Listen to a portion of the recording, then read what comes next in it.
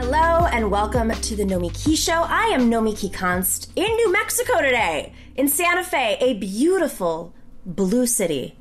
Blue skies, blue politics. I'm not sure what level of blue politics quite yet, but I can tell by how many people are wearing masks, everybody, that there is a recognition of reality and science. We are 47 days away from the election, so I need to share with you my takeaways from 5 days driving across the country in the middle of a pandemic, in the middle of an election, in the middle of what is likely to be the worst economic situation in over 100 years.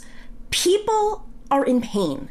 And they are angry, very, very, very angry. You can feel the anger in the air. The red in the red states is anger, raw, red hot anger. I just drove through 6 red states and I felt it.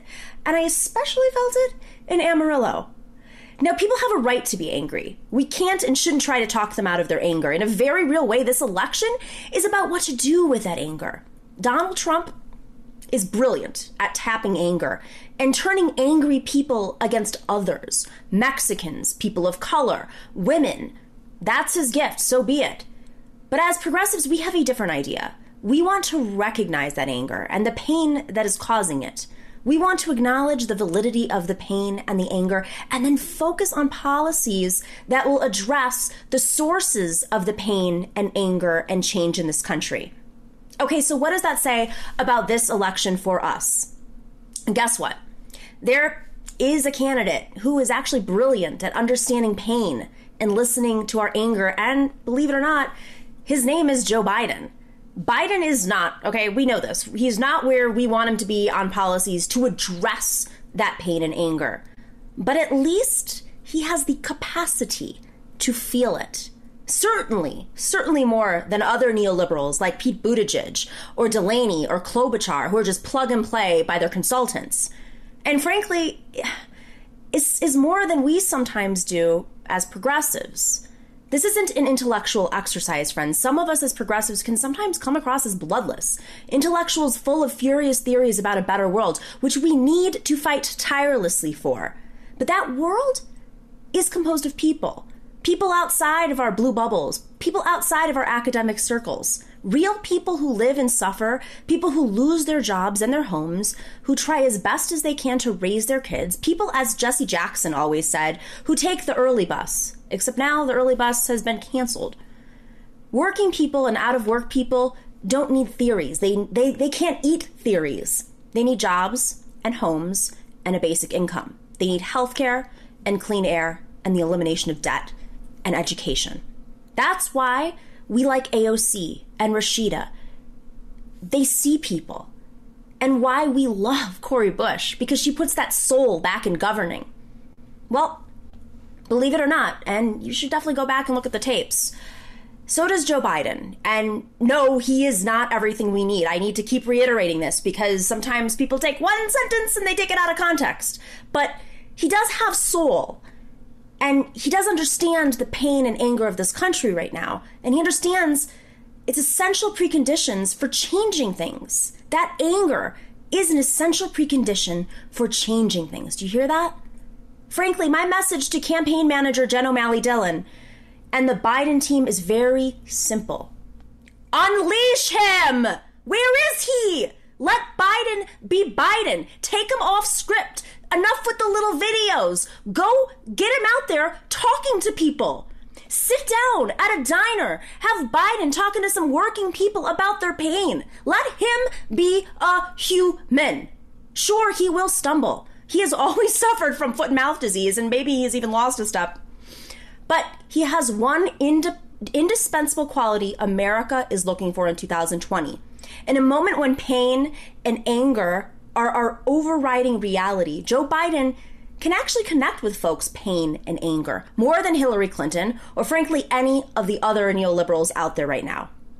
That was his strength all along, right? That's why they wanted to pick him.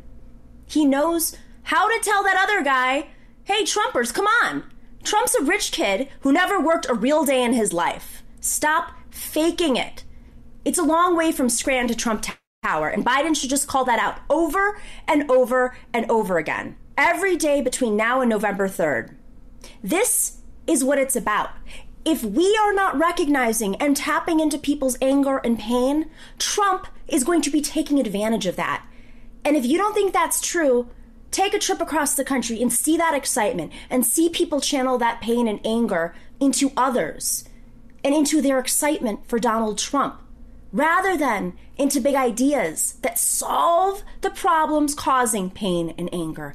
That is what the Biden campaign needs to do. Get him out there. Mistakes are going to be made. They're made in every single election. But what we gain is a path to winning this election and fighting fascism. There are a lot of stories at the top of my news feed today. I just lost track of those stories. Give me 1 second, guys. You know what? We'll be back with right after the break, and I will go to the stories right before our interview. We have a great show today. We have Sasha Abramsky, and we have Representative Chris Rabb, who I think is one of the most progressive leaders in the country right now. He is representative out of Pennsylvania, that swing state that's so important. And Sasha Abramsky is going to tell us how even if Biden wins the election, Donald Trump might stage a coup. He wrote about this in The Nation this week. It's going to be a super interesting conversation. That's up after the break.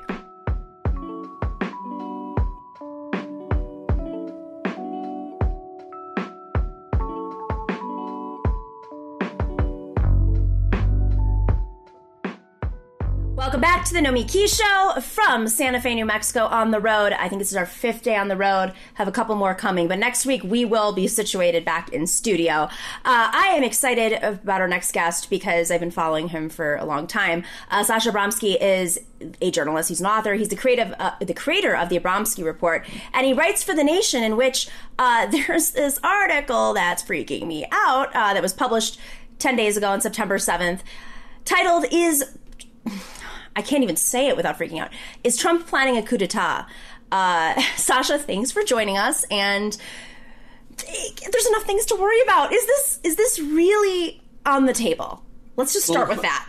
First of all, thank you for having me on. And if you're in Santa Fe, you're in one of my favorite cities in the world. So I hope you get to enjoy yourself a bit. Thank you. Yeah, it's a really scary prospect. I mean, basically what I've been writing about for many years now is the fact that there's an authoritarian impulse in Trump's governing style that is something antithetical to the way the democratic structure works.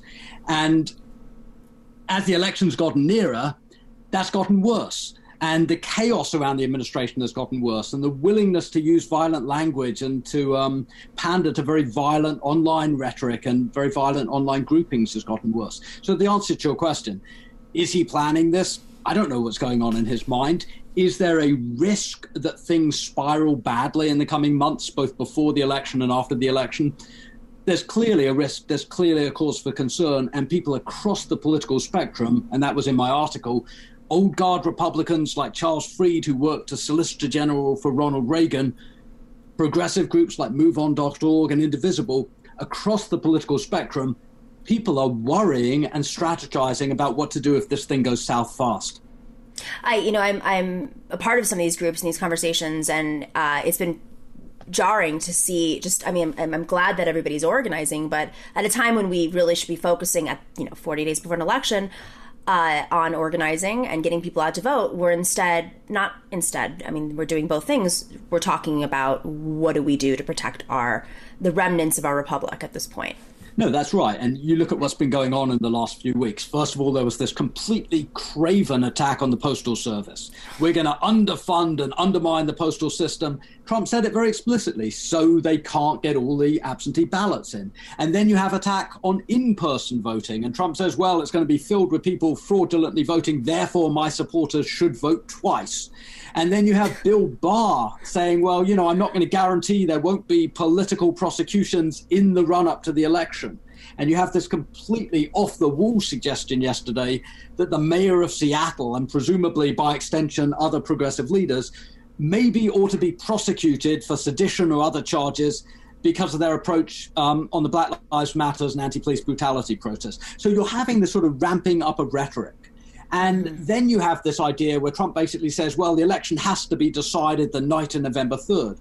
Well, that's not going to happen, or it's very unlikely it's going to happen, because there are going to be tens of millions of votes that are going to be counted that came in by mail, because, as you mentioned, we're in the middle of a pandemic. And that means people are going to be voting in different ways than they would when there is no pandemic. But what Trump's basically saying is he's going to try and sort of force and strong-arm elections officials to end counts prematurely and to maybe try and prematurely claim victory, and then rely on Bill Barr and the other agencies of state to really try and gum up the works legally, to make it impossible to finish and certify vote counts, all of this stuff that shouldn't be happening because it corrodes democracy. We know it shouldn't be happening. I mean, look, Jim Mattis, who's hardly a sort of left-wing radical anarchist Antifa. Mad Dog Mattis, right? Mad Dog Mattis issued a warning letter in the Atlantic Monthly a couple months back where he basically said, look, what Trump is doing is so divisive and dangerous, it risks destroying the American system of government. Dan Coats, the ex-director of national intelligence, again, this is not some, Antifa raving whatever. Dan Coats published an opinion piece in the New York Times today saying the future of American democracy is on the line in this election. There are some really, really big warning signs out there that people who are studying this on the inside as well as on the outside of the system are taking very, very seriously at this point. So it is interesting to see this coalition. You mentioned former RNC chair Michael Steele, who is a contributor to MSNBC. He's by no means a lockstep like with the establishment Republican. He was pushed out of the RNC a few years ago. So it's important to highlight that. But that's always been my safety. The safety valve, I guess, has always been, the Republican senators aren't going to let this happen because, first off, they want to win the Senate. So having some sort of understanding of the vote count is important to them, too. And it just seems like there's going to be too many Republicans. As we remember Nixon being impeached, how many people started to melt away, and all of his circle of allies, they just said, it's not worth it in the end. Yeah, well, there are a few things here. You're right, that may be the case, though relying on the GOP to either have a sort of road to Damascus moment where they rediscover their conscience, or to sort of realize the pragmatic of going along Trump's dark, dark, dark road. Relying on that as a safety braking mechanism to protect the Republic is a little bit dangerous at this point because, if you look at what happened during impeachment, all the evidence suggested Trump was using or trying to strong-arm the Ukraine in a way that wasn't legal. He got impeached, and then the Senate basically said, we don't want to listen to evidence, and they voted lockstep, with the exception of Mitt Romney, to acquit him. Time and again, Trump does something, and the Republicans sort of say, we don't know anything about that. Trump says, neo-Nazis are very nice people. And most Republican senators just say, we never heard about that. We don't know what you're talking about. Trump says the media are the enemy of the people and urges sort of physical harassment or attacks on the media. And the Republicans say, well, we don't know what the big deal is. So, the idea that you can rely on 53 Republican senators as the safeguard of the Republic is sort of slim pickings. But, you are right that when Nixon went beyond a certain point, at the end of the day, the Republicans began peeling off. Mm-hmm. And that could happen here.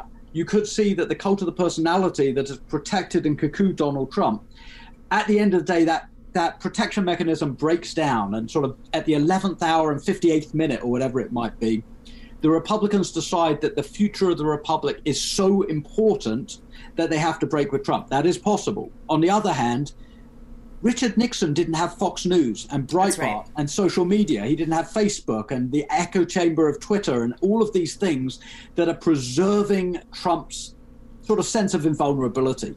So my point was not to say all of this is preordained. My point was not to say this is definitely going to happen.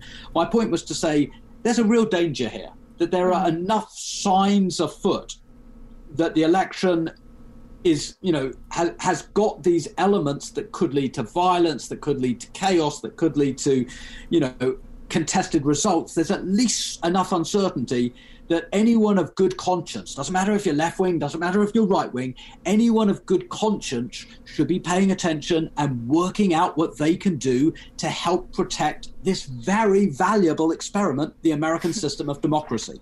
And I should note that today is Constitution Day.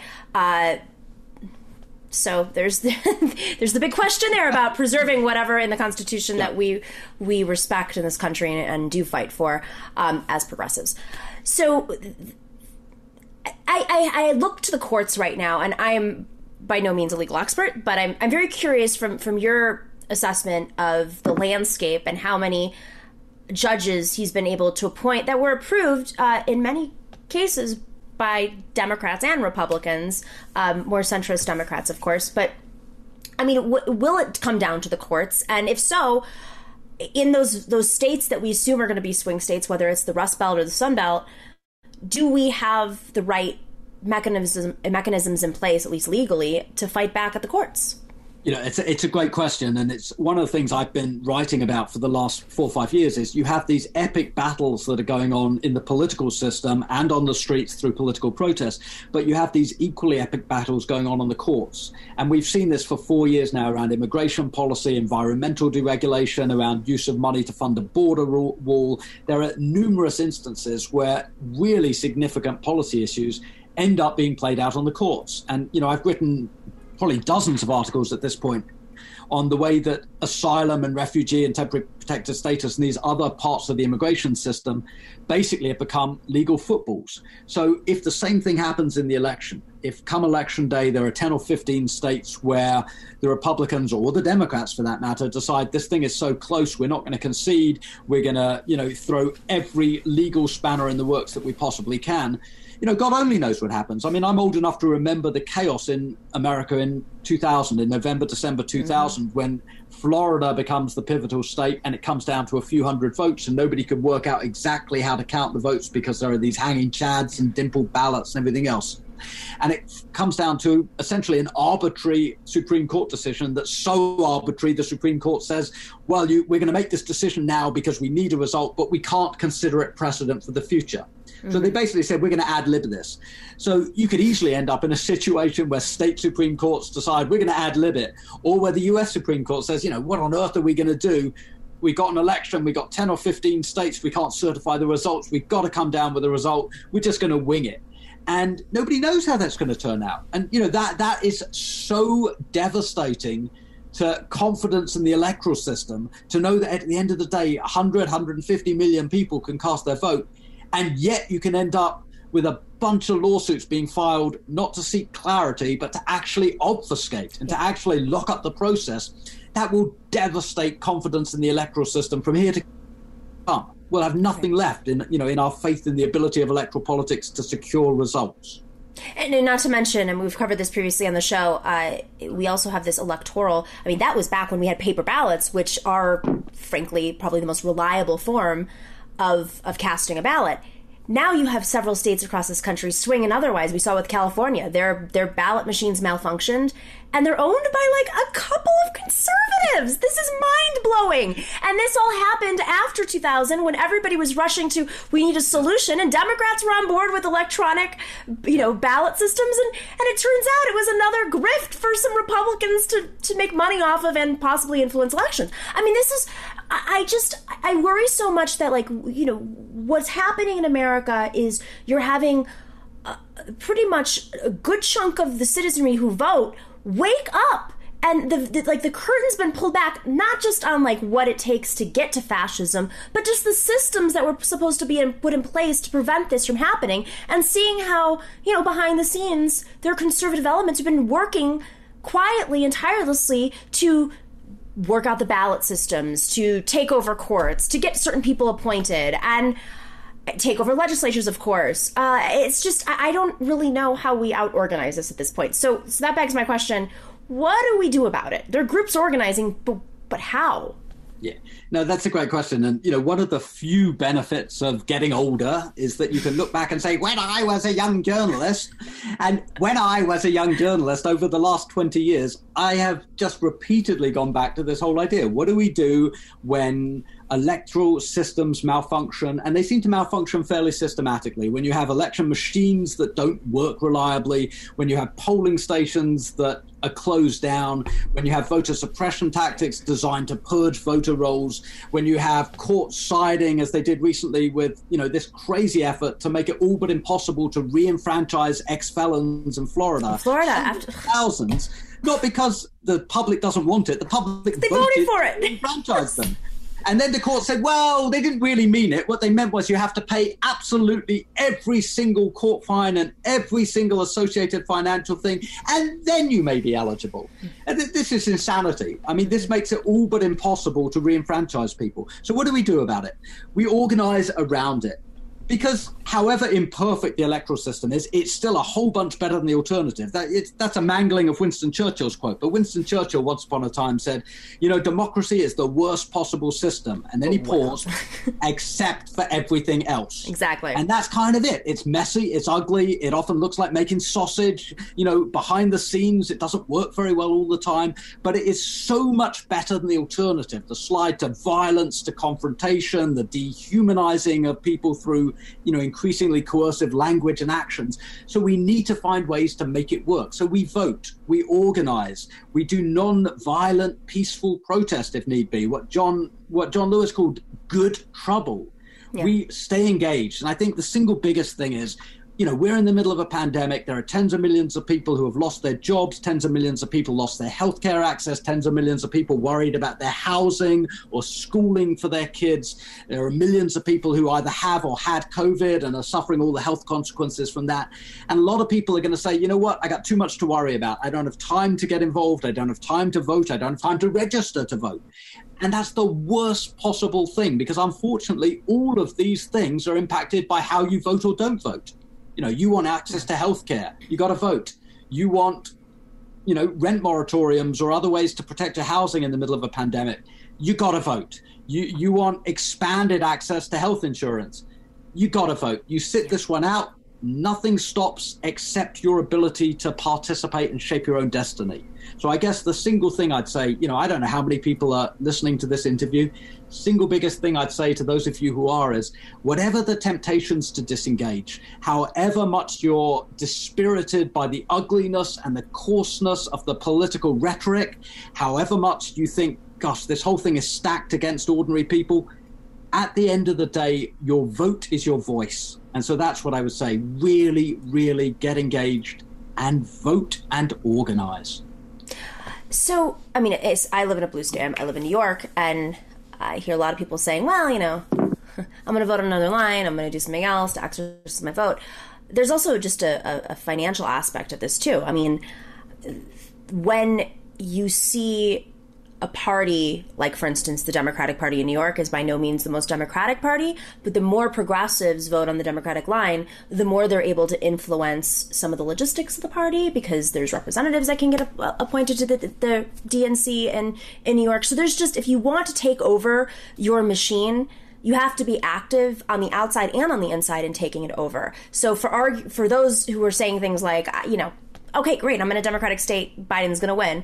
Why does it matter? I'm going to vote Green. I'm going to vote Independents. I'm going to vote WFP, whatever it is. And there are arguments to that, too. The other side of it is, if you don't want to have these corporate Democrats, you also have to, who aren't going to approve these judges, these right-wing judges, then you have to be active in those states, too. But that's a different conversation. What does a coup look like? The language of coup, I don't think we're looking at a literal situation where Trump calls out the generals and the next day we have a junta. I think what we're looking at is... Well, the generals are against him, right? They may or may not be, but they've also said that they are strictly nonpartisan. And I think there's a long tradition in the U.S. military of not getting directly involved in domestic politics. I think what we're looking at is a president who is willing to use and abuse his platform in order to gin up chaos rather than to try and tamp down chaos, and to gin up division rather than to try and tamp down division. And the idea seems to be, and it's always a struggle to work out what in holy hell is going on in his mind, but the idea seems to be that chaos and disillusionment and disengagement and suppressing votes in large numbers and making people, really uncertain about the electoral outcome is the best way to preserve power. It's not really even about election victory or defeat. It's about the preservation of power. So I don't think a coup looks like tanks rolling down the streets. I think what we're talking about is just sowing the seeds of chaos. And people who are thinking about this, or should be thinking about it, should be, we minimize the chaos? How do we preserve confidence in the electoral process? How do we preserve civic engagement that allows for a space for disagreement without that disagreement sliding into violence or sliding into, literal open confrontation? Because nobody wants that, or very few people want that. There may be some extremists, especially on the internet, who think that chaos like that is a good thing. But the vast majority of people, I don't care whether you're Republican, Democrat, or anything else, the vast majority of people in this country do not want to wake up on November 4th in a situation of civic conflict and civic unrest. So the question then is, how do we use the time that we have, knowing that Trump seems to be a person incapable of reining in his worst impulses? How do we use that time to limit the damage? Yeah. I don't think we're talking about a moment in time where we have absolute calm and absolute civility and, we wake up and it's all a bad dream.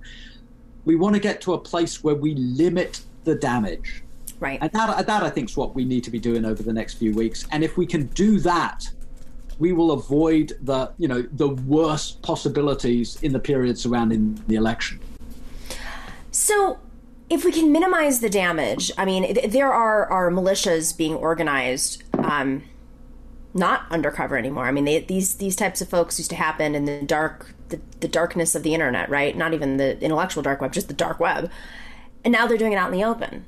I saw this video. I don't buy it completely, but I've been traveling across the country and I see the signs and I see the people with the flags on their trucks of the Trump flags and the homemade banners. I mean, it's everywhere. It's very hard to.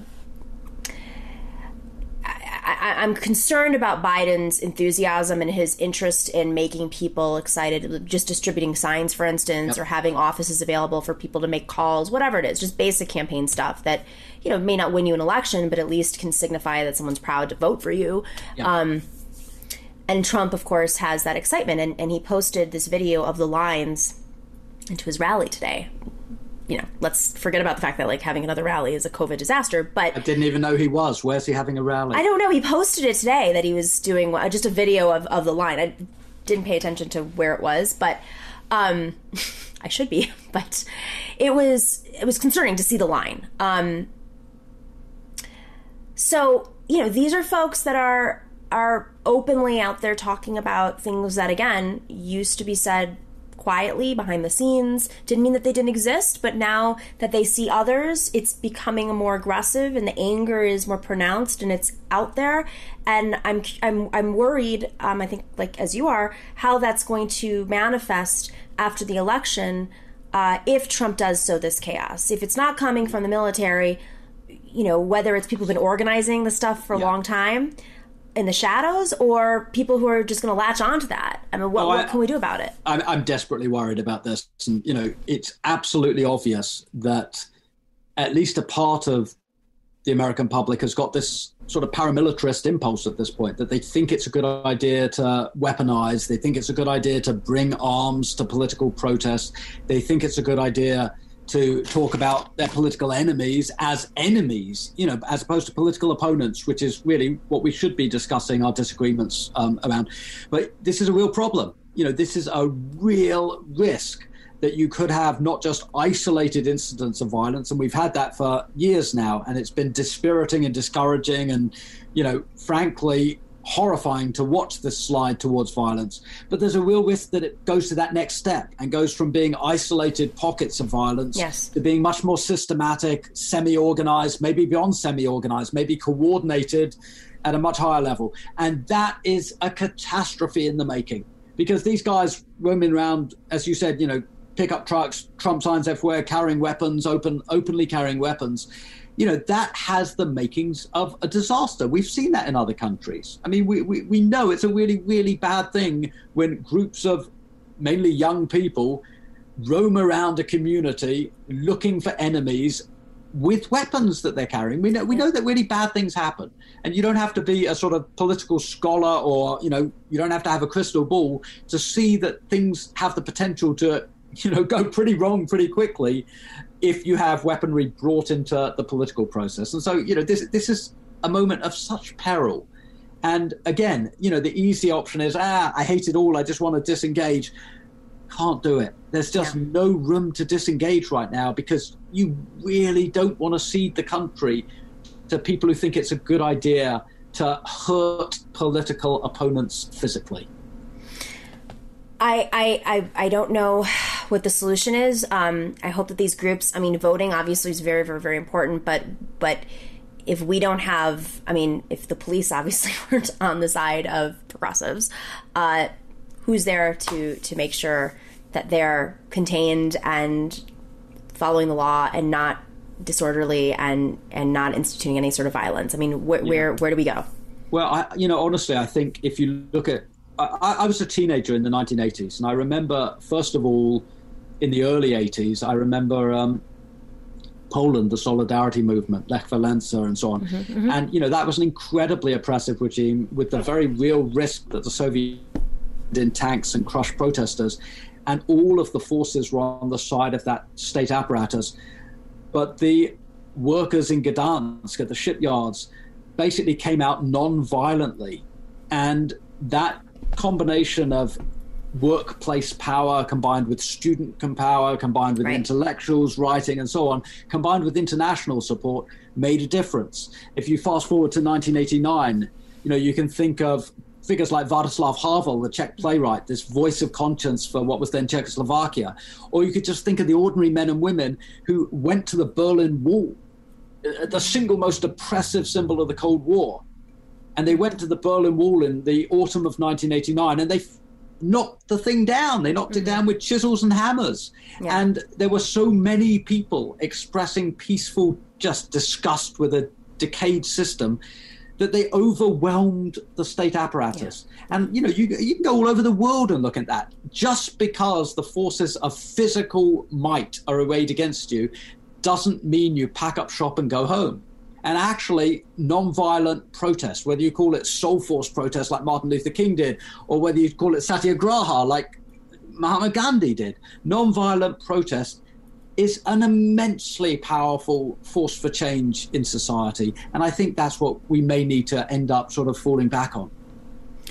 I really hope that your worst premonitions do not play out. Sasha, thank you for this piece. Thank you for highlighting it. I'd love to have you back on soon. I think there's a lot to discuss here, especially as we get closer and have, probably a little bit more.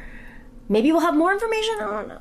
Maybe. Well, listen, I'd be delighted to come back on your show. And in the meanwhile, I hope you have at least some time to enjoy yourself in Santa Fe and in New Mexico. I am. I already had red and green. Oh, it's delicious. Right. Thanks, Sasha. Hey, take care. Be well. Thank you. We'll be right back after the break with Representative Rabb and Representative Lee Carter from Virginia. That's after the break.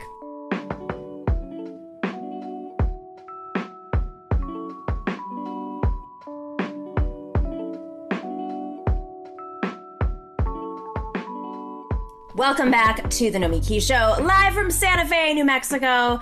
The week on the road with I think we're getting better with the tech. Really, it's me because everybody else is doing their job. I'm just the one who keeps messing up when it comes to technology.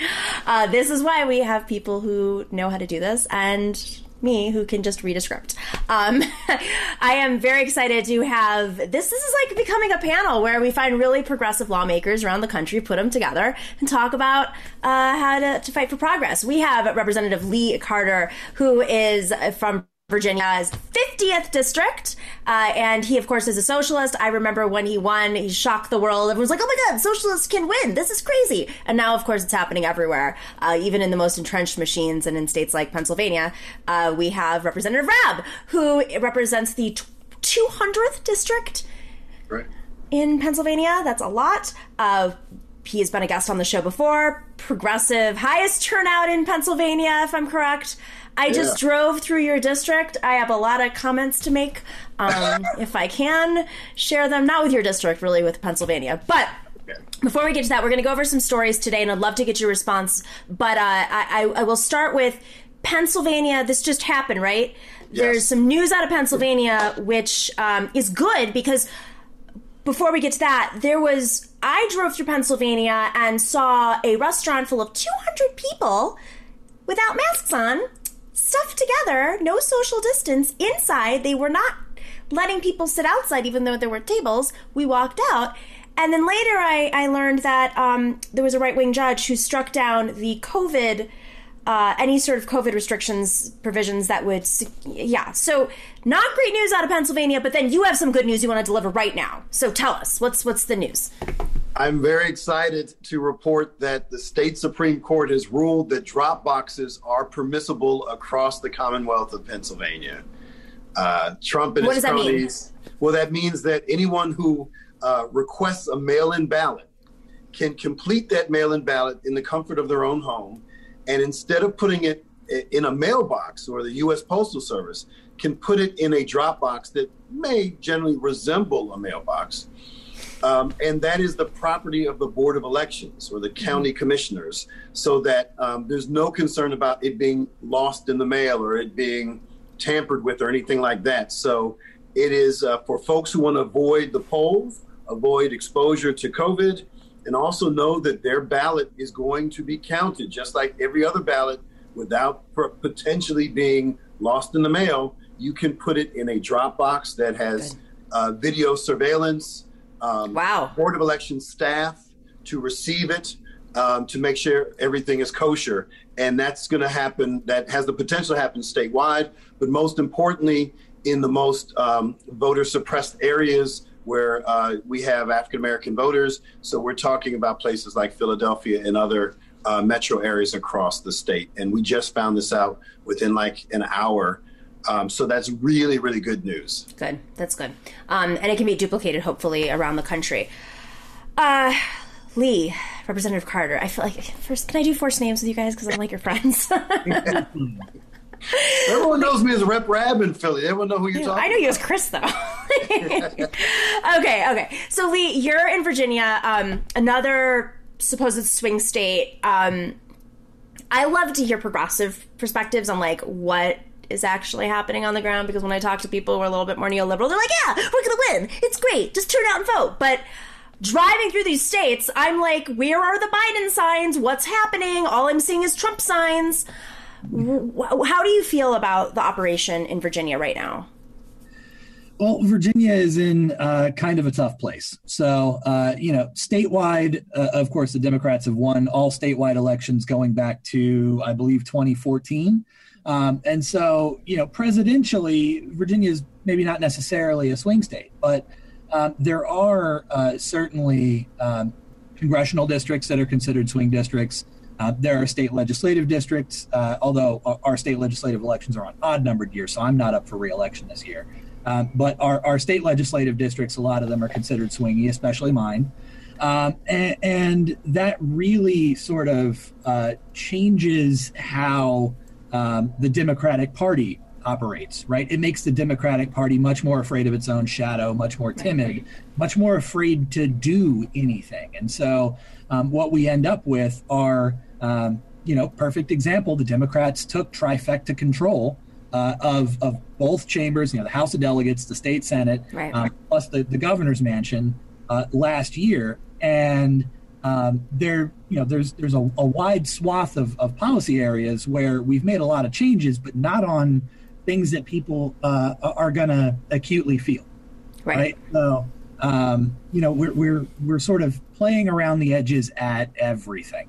And it's being driven mostly by conservative Democratic governor who is term limited, can never run for re-election, and conservative Democratic leadership in the House and the Senate who are in ultra safe districts, but they keep saying we can't do this because we'll lose the swing seats.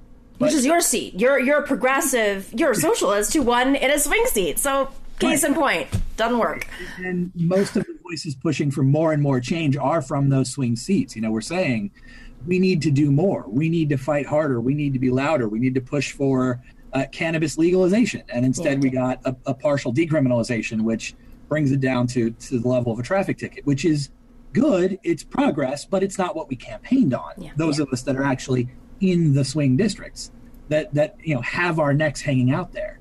And of course, with COVID-19 shutting down everything, it was right after we had gone through a budgeting cycle. And so we came back for our what we call the veto session in April. and the governor unallocated all the new spending. So, no more teacher pay raises, no more additional counselors, all sort of. It's austerity. It's essentially austerity during a time of crisis when teachers are putting their lives on the lines, and yeah.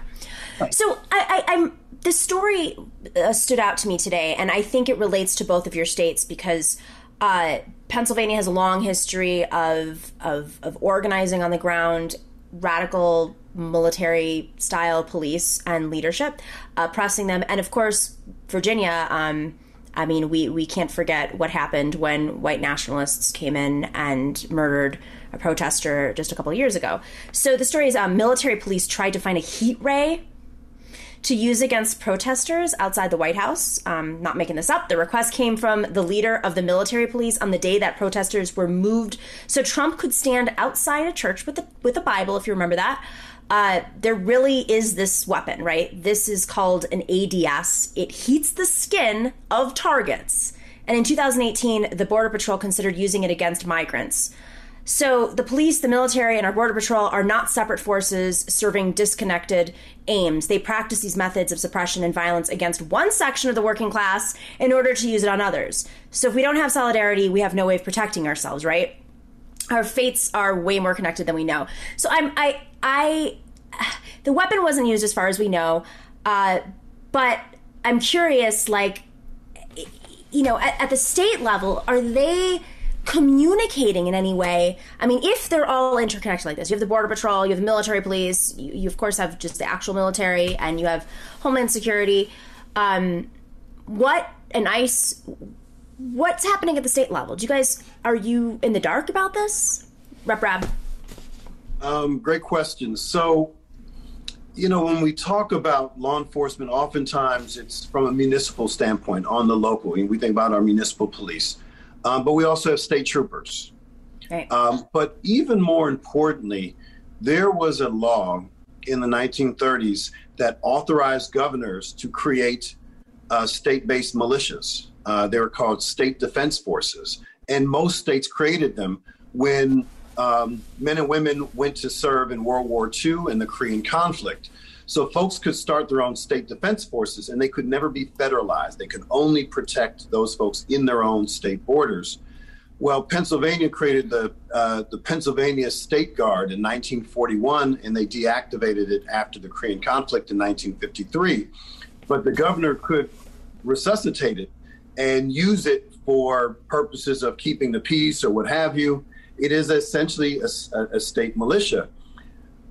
But I'm actually seeking to introduce legislation to resuscitate it and use it for community safety, for public health, contact tracing, de-escalation, things to remove a lot of things that are currently with police and state troopers that should be in other areas by folks who are trained to do this work that do not involve lethal weaponry or things that can be used to torture and terrorize. And, in Philadelphia, not too long ago, we had rubber bullets shot at peaceful protesters who took over the Vine Expressway in downtown Philly, and also tear gas. We have not tear gassed or shot so-called rubber bullets, because they're lead bullets with a coating, on our own people in 35 years. And there's active legislation to demilitarize municipal police, and so I'm one of the authors of that bill as well. But as it relates to the feds coming in, like Trump has, sought to do it in other states, as a legislator, I have not been kept apprised with whether or not he's trying to do that here.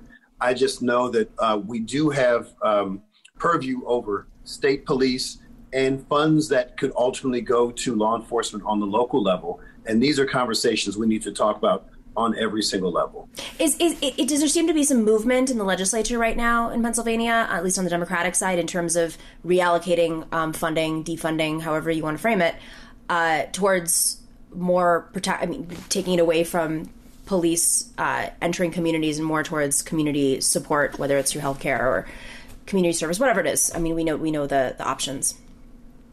There hasn't been explicit agenda items by the House Democrats to do that, largely because there's not a lot of state money going to police. So if it is, it could be coming from federal programs. So they apply for grants. So, most municipal police are not funded by the states. No. They're funded by, local taxes.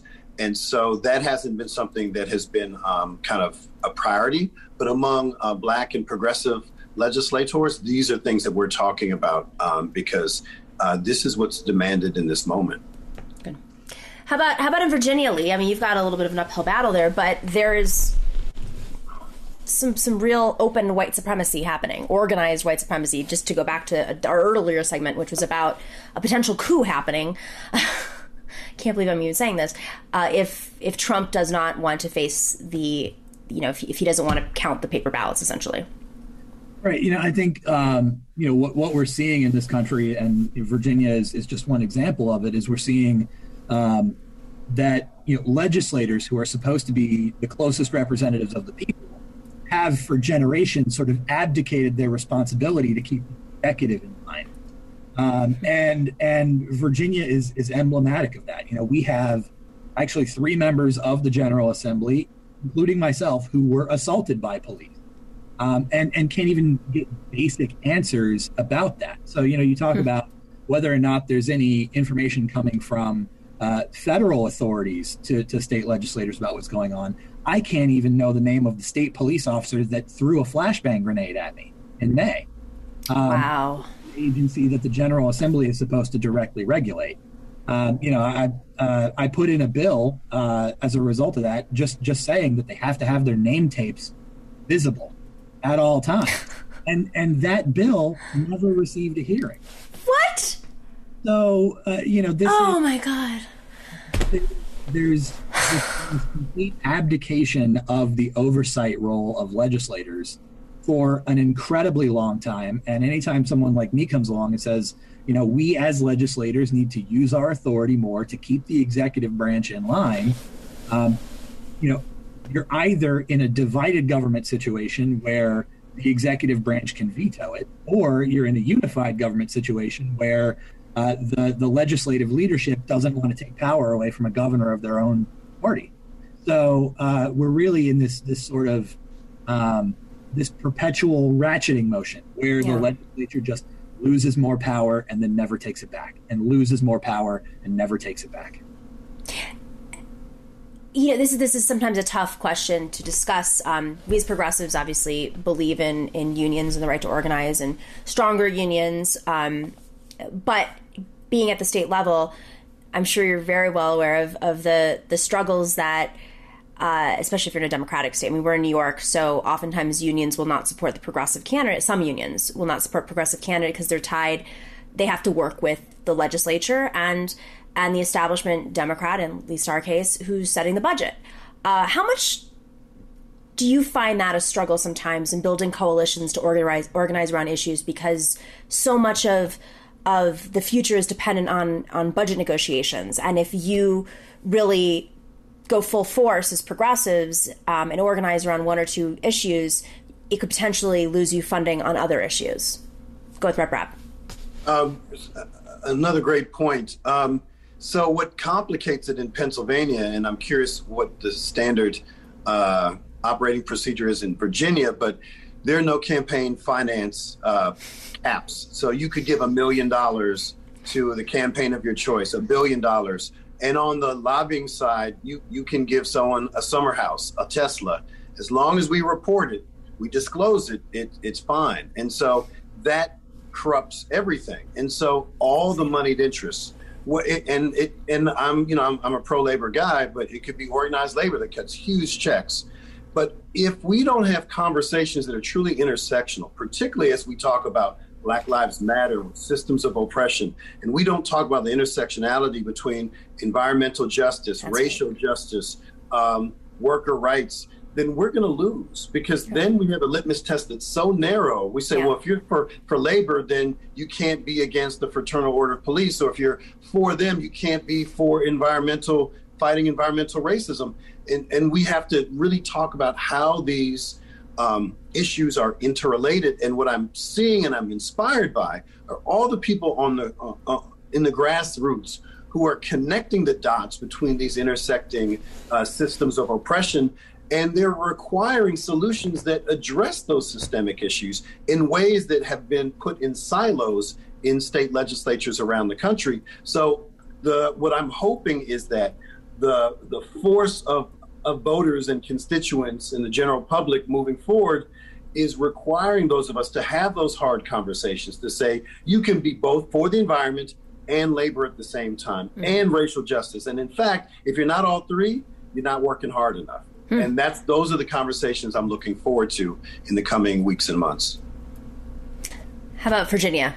Yeah, and here in Virginia, we're also a disclosure-only state. We have no campaign contribution limits whatsoever. This is so crazy to me. And so, the number one political contributor in Virginia is the big electric monopoly, Dominion Energy.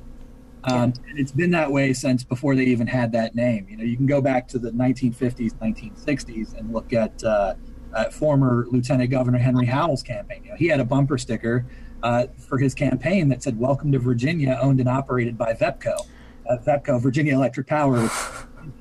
Right. So this is something that's been going on far longer than they've even been alive. And it does come down to sort of where the distribution of resources, where the distribution of power is ultimately set. And in electoral politics, that comes down to campaign finance laws. And you can put guide rails on it, you can put limits on it, you can put disclosure rules on it. But ultimately, what we have are essentially two classes of people. And the ownership class rules our politics. And the working class, which is the 99% of us, just has to live with the consequences. And so you've really got to dig into these systems. You've got to go down to the root of it, and you've got to figure out how to empower working people to have control over our own lives. And for me, ultimately, campaign finance limits are certainly a part of getting there. But the ultimate goal is making sure that the enterprises, the actual workplaces, are owned and operated by the people who have to live with them. If we can get that as the dominant form of our economy, then we'll have a more just society throughout sort of everywhere that those ripples go out to. Before we wrap up, are you guys working on anything that we should be watching, organizing around, making calls for? I know, you're not in session right now, but Rep. Rabb, let's start with you. Yes, well, I just ended my legislative session week just a few hours ago. We only have a few more legislative days before the November 3rd election, and our term ends November 30th. The challenge we're going to have is there's going to be a lot of close races, and because of mail-in voting, which is new to our state this year, we may not know the results of those elections for days and potentially over a week, which means that we could potentially not know who is in the majority in the state legislature by the end of our legislative term. So and we're also concerned about, voter suppression on election day itself, voter intimidation. That is the standard in this country, voter suppression. And so the legislation that I'm working on is not going to pass this term. I'm trying to set it up to reintroduce next term when I hope Democrats are in the majority with Democrats in the White House, so that we can actually do things in concert on the federal level and also working with the local level. That's great. Yeah. Real quick, how close is the legislature there? What's the? We're down by 9 in the House and only 4 in the state Senate. Oh, so man. It's within striking distance, and it will change the policy direction significantly. But to Representative Carter's point, just because you have Democrats does not mean you're going to get the issues and the principles that we believe in, obviously. So we need to be able to hold our electeds to account, irrespective of party affiliation. And we also need to know what the inside politics are. Who are the people who are going to lead when we're in the majority, and to hold them accountable, because they're the ones who get the largest amounts of money from all the special interests. And we need to have transparency around that. Rep. Carter. Yeah. So here in Virginia, we're actually at roughly the midpoint in a special session. We actually called a special legislative session. We would not ordinarily be conducting business to deal with COVID-19 relief and police reform. And unfortunately, the list of things that we do is growing longer than the list of things that we are doing. So, we're not up for re-election this November. That'll be next year. And ultimately, what I'm working on is sort of finishing out this special legislative session to get as much change as possible. And then really doing a lot of questioning of whether, the people are best served by having me in the legislature or, maybe a different position. Really? Oh, my God. Edge of my seat right now. We'll talk about that offline. No decisions made yet. Okay. You wouldn't tease it if you weren't getting close. We know the political game. All right, everybody go to his website and donate right now. All right, guys, thank you for joining and updating us on what's happening at the state level. Super important as we get closer to the election. Hope to have you on again soon. From another state in New Mexico, a Democratic state. What a breath of fresh air after 5 days of Oklahoma, Indiana, Ohio, Texas, special state itself, Panhandle. It's nice to be here. Originally, I feel that pain. It's a lot of Trump. A lot of passionate Trump. All right, guys, stay well, be safe, and continue the good work. And special shout out to everyone in the chat right now, getting us 200 likes to the show. This is awesome. We're really building this thing. And Harvey K, of course, you're mixing it up in there. I hope you're debating. I hope you're debating the guests. I love when you do that and each other. And thank you to our new moderator, Billy Big Bricks. Thanks for helping out. And of course, Bob, the OG moderator. Special thanks to all of you. And if you haven't already, make sure to click like and subscribe. Smash that subscribe button too, not just the like button. And please share us on social media so people can learn about the show. We are, as we know, we've just finished out our second week of a daily show.